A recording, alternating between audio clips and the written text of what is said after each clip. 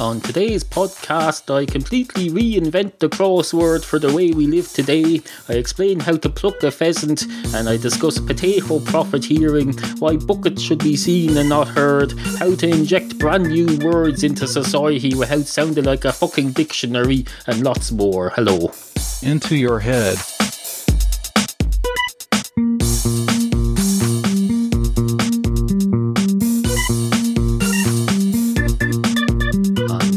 Pheasant plucker. I'm a pheasant plucker's son.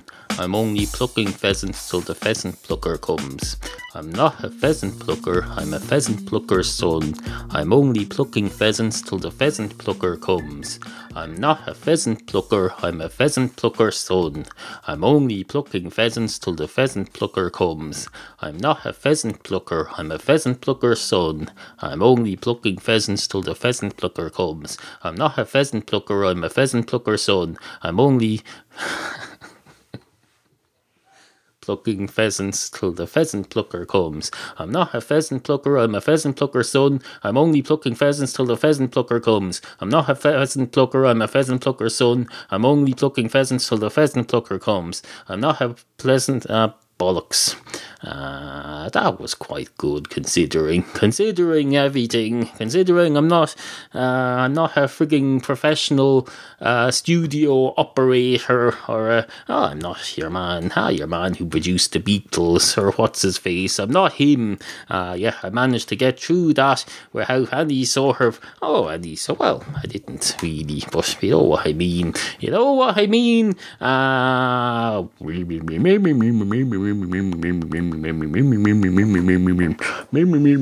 Let's try this. We try this. Might as well.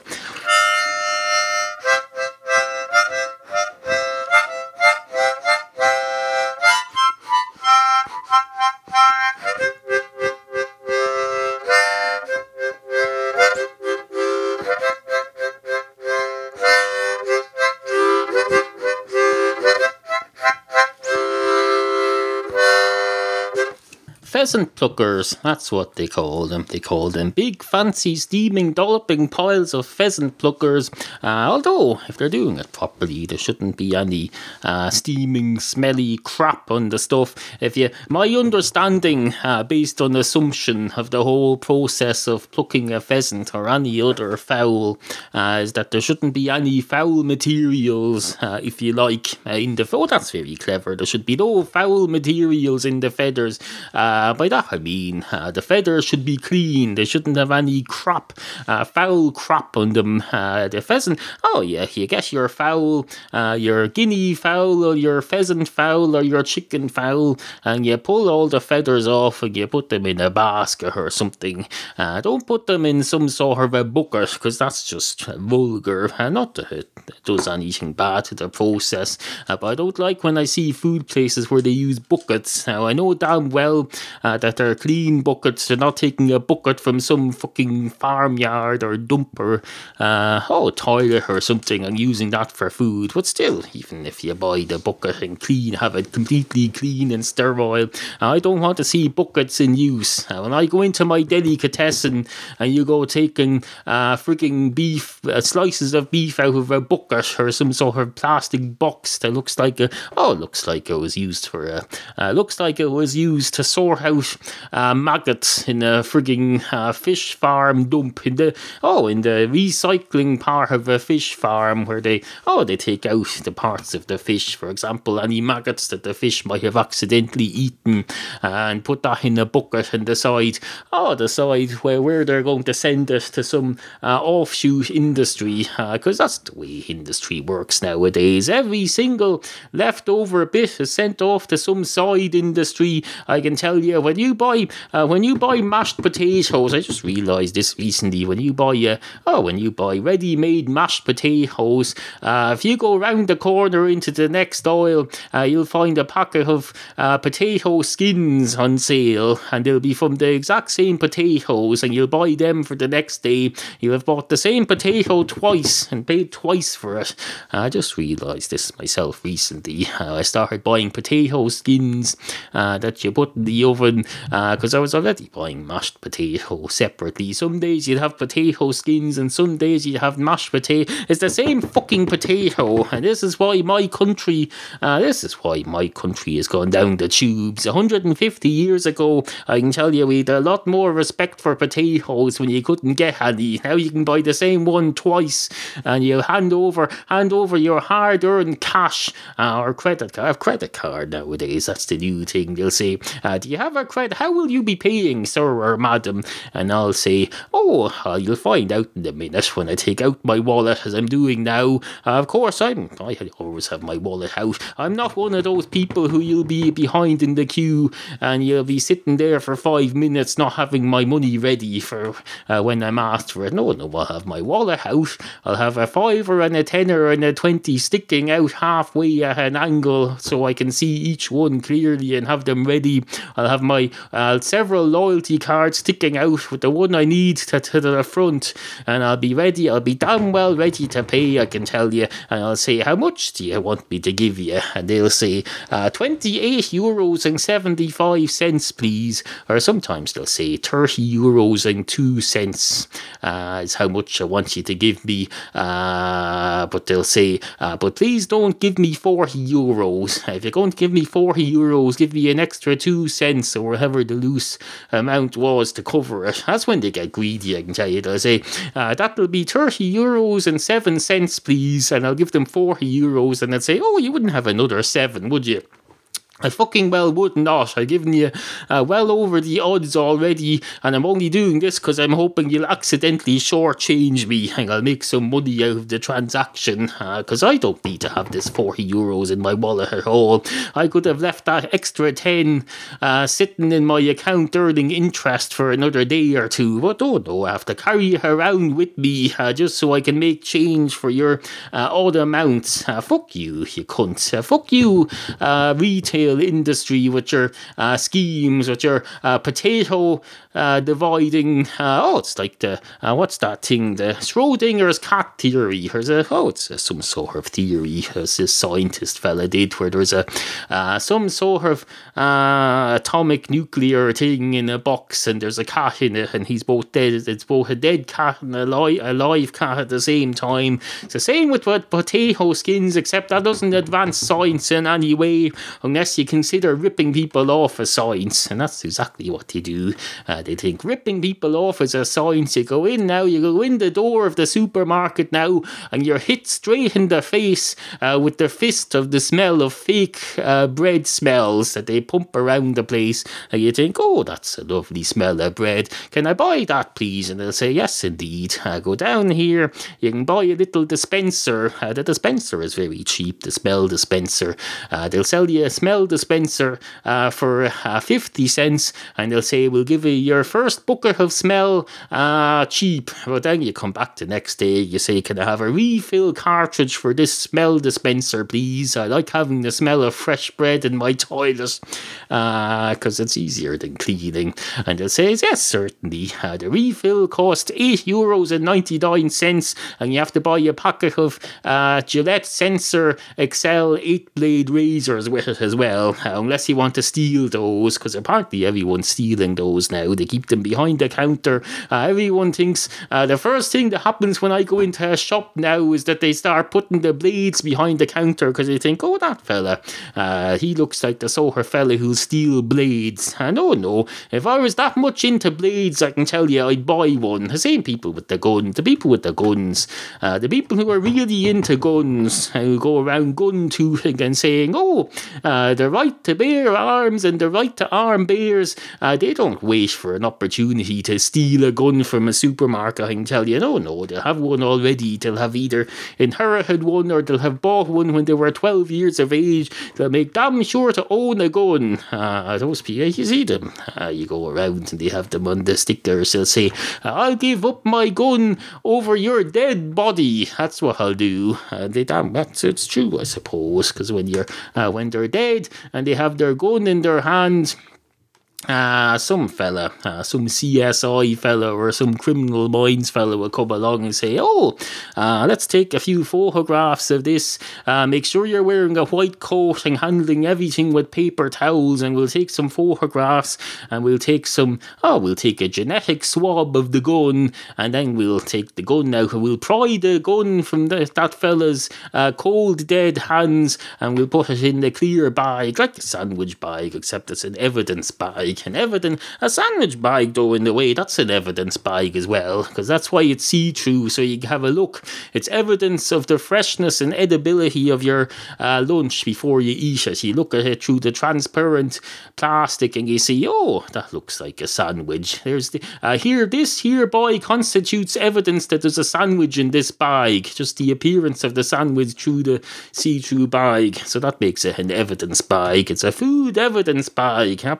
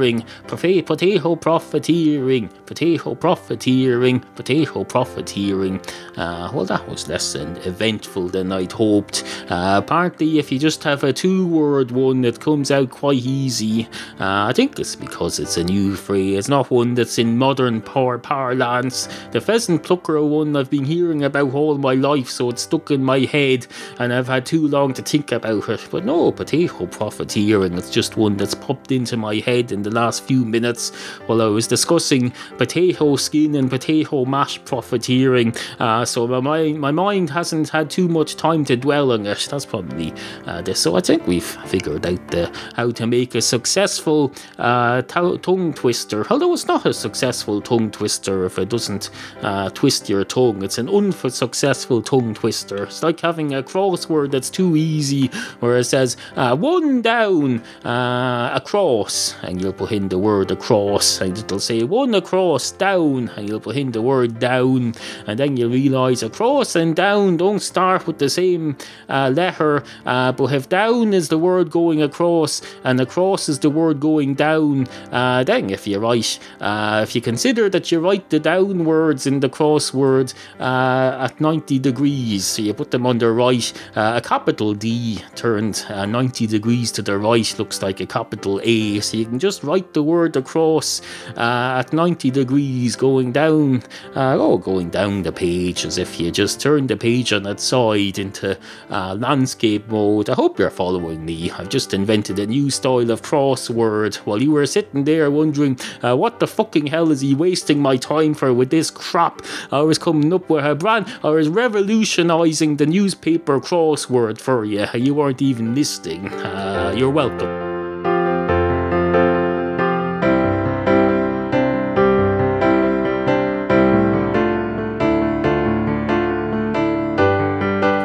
Two lawnmowers walk into a bar. One of the lawnmowers straight away goes up to the bar counter and says, "Hello, can somebody serve me, please?" And the fella behind the bar says, "Hello, yes, indeed, somebody can serve you. I don't know how though. I'm sure somebody can though. I'm an optimist. I'm an eternal optimist. I choose to believe that somebody can serve you, regardless of the fact that you're a mere humble lawnmower. Are you an electric one or a petrol one?" And the lawnmower says, "I'm a lawnmower operator. I'm not a lawnmower myself. I'm a person. Have the decency to recognise me as a person, albeit a fictional one on the podcast, fueled by caffeine and energy drinks and caffeine pills and other crap. Currently scrambled egg and toast as well. Scrambled egg, toast, butter by mistake. It was supposed to have margarine, but it has butter on it by mistake, so it's being powered by inadvertent butter today as well as all the rest of the stuff.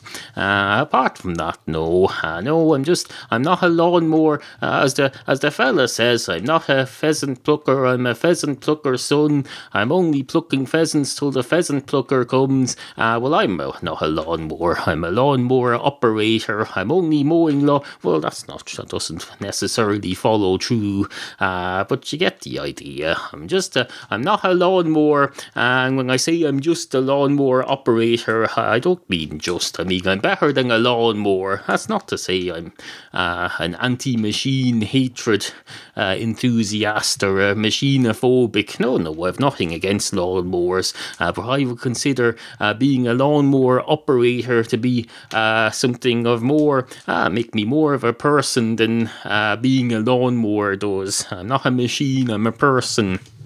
And until the future, when perhaps machines will take over as they already have in science fiction, until then, I'm a superior being to these machines, and I should have. I have higher status than a machine. I hope so, anyway.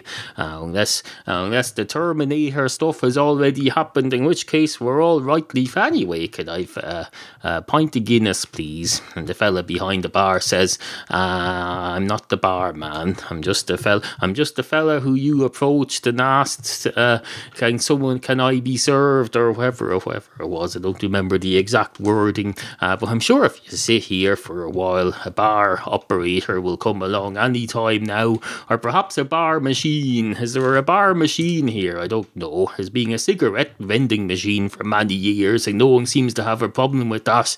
But if you were to put a vending machine for Guinness on this counter here and not have any people working here, I suspect that might lead to controversy. People, there'd be uproar. They'd say, "You can't have machines operating pubs. Give us a fucking break. A pub is a people person place. It's not a machine person place. A machine isn't a person." As you just quite rightly pointed out yourself, I'm inclined to agree with you, and I apologise for mistaking you for a lawnmower. You're clearly not a lawnmower, you're a person, and you're clearly a person with a bit of pride in himself, and thank Christ there's still people like you around here, because otherwise we just have automated lawnmowers running around all over the place outdoors, and you'd have those robotic vacuum cleaners running around indoors. And what the fuck happens if someone leaves a door open and the two of those creatures meet and they have a demarcation dispute? Then what happens? I don't know. I suppose the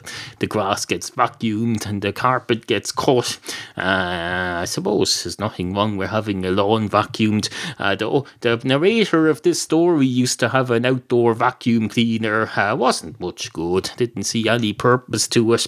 There's no point vacuuming up stuff if you're just going to mow the lawn then afterwards and the lawnmower will vacuum it up. But no. Anyway, hello and welcome to the show. Do you like this podcast? Well, if you do, you've come to the right place. This is this podcast. Well done. You have remarkable taste in podcasts that you like. You're very good at finding podcasts that you like and picking them out and liking them. If anyone... anyway, this is meant to be an advertisement. So let's not get bogged down in trying to make a mountain out of a molehill. No.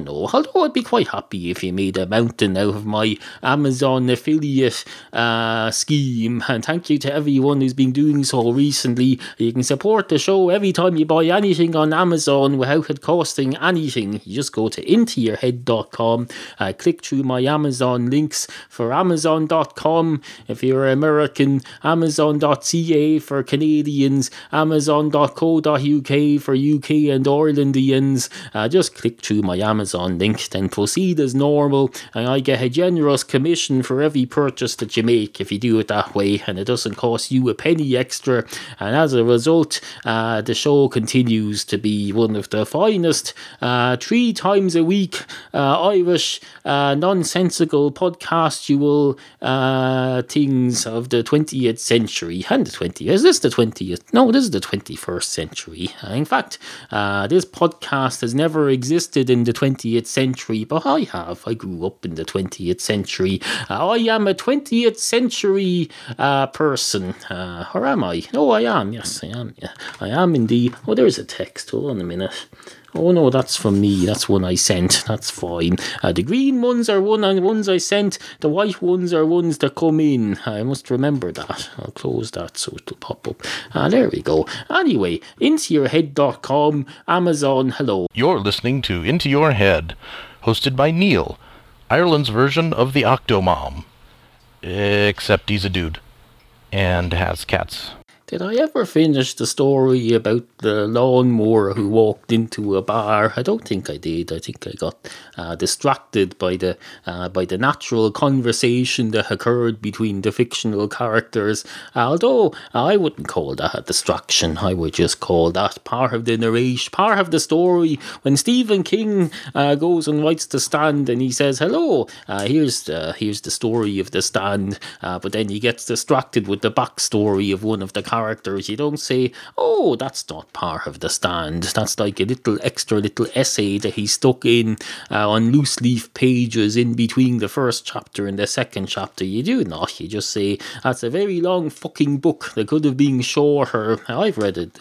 I've read the unexpurgated version of The Stand. It's about 1,400 pages of small print, and I can tell you, damn well beats, well, it doesn't beat, well, it does beat, no, it sucks, and it beats, wait a minute, I'm getting my metaphors mixed up. Why do we need metaphors for things? Why can't you just say the fucking thing? If there's a thing that you want to say, just say it. Don't say, I want to say something, but I don't want to say it. Here's another word for it, and the word will contain a clue to what the thing is. But I don't want to say the word itself, because I want to be, I think they're just trying to be different. They're trying to vary scary stuff. Because if you're using the same word over and over and over and over and over and over and over and jackpot and over and over and over and monkey and over and over and over and turnip and over and over and over again, you want to occasionally replace the word with an alternative. Well, that's why we have thesauruses. You get out your thesaurus and you put the word over into thesaurus. You don't just make up an alternative thing that has nothing to do with it. You get out your thesaurus. Let's have a look up an online thesaurus here now, and we'll get an alternative word for over. Just bear with me a moment now. This might take a moment. Over search. Over. Main entry over, blah, blah, blah. Antonyms, synonyms. Is that aloft, beyond, the covering, farther? There we go, there's plenty here. So instead of saying over and over and over and over and over again, you can say over and aloft and beyond and further up and higher than and in heaven and in the sky and off and on high and on top of and overhead and over top and straight up and traversely and upstairs and over again. And there's no need for metaphors there then. There's plenty of words available for these things. You can even invent new words if you want. You can say, I've just invented a new word for over. I'm going to inject it into society now. Although you have to think about that a bit, because you can't just decide, my new word for over is eloptu. You have to tell people, you have to inject it carefully into parlance. You have to start throwing it in every now and then. You say, hello, I was just on the walkie-talkie to my friend there, and I said, I started off, I said, hello, is that you, Elopfa? And then the fella said, yes, it is indeed over. And I said, something. So you get the idea. You'll say, you inject that into a conversation now, and someone will say, what's that word you said? I said elopta. And they'll say, what does that mean? And I'll say, it means elopta. I can't think of any other word for it. That's why I used it. Well, it just means elopta. And they'll say, and that way they'll garner its meaning because you used it in context. But you won't have to go, you won't sound like a gobshite giving them a definition of issuing instructions as to how to use your word. You'll just have naturally used it in the conversation. Admittedly, not completely naturally, because you'll have thought about it in advance. But still, it's better than just going around being like a talking dictionary and saying, hello, here's a definition of something. I did that on Twitter this morning. Hold on a minute, what did I say? I was very clever. Hold on a minute and I'll read it to you. I said, ambiguity, noun. 1, vague, indefinite, doubtful, having multiple meanings. 2, a method of frying potatoes. Now that's what you call a clever joke. You can find more of them by following Into Your Head Pod on Twitter. Absolutely fucking fantastic. Do me a fucking favour and retweet it, especially if you got 85 million followers and you're not fucking protected. There's no point retweeting me if you're protected. I'm not a fucking virus. You have to publicly retweet me to the world, you cunts. Anyway, on with the show. If you would like to comment on any of the issues raised in today's programme, email us at studio@intoyourhead.com. Remember, we value the opinions of you, the humble and ignorant listener. Sit, Pippi, sit. Good cat. Intoyourhead.com.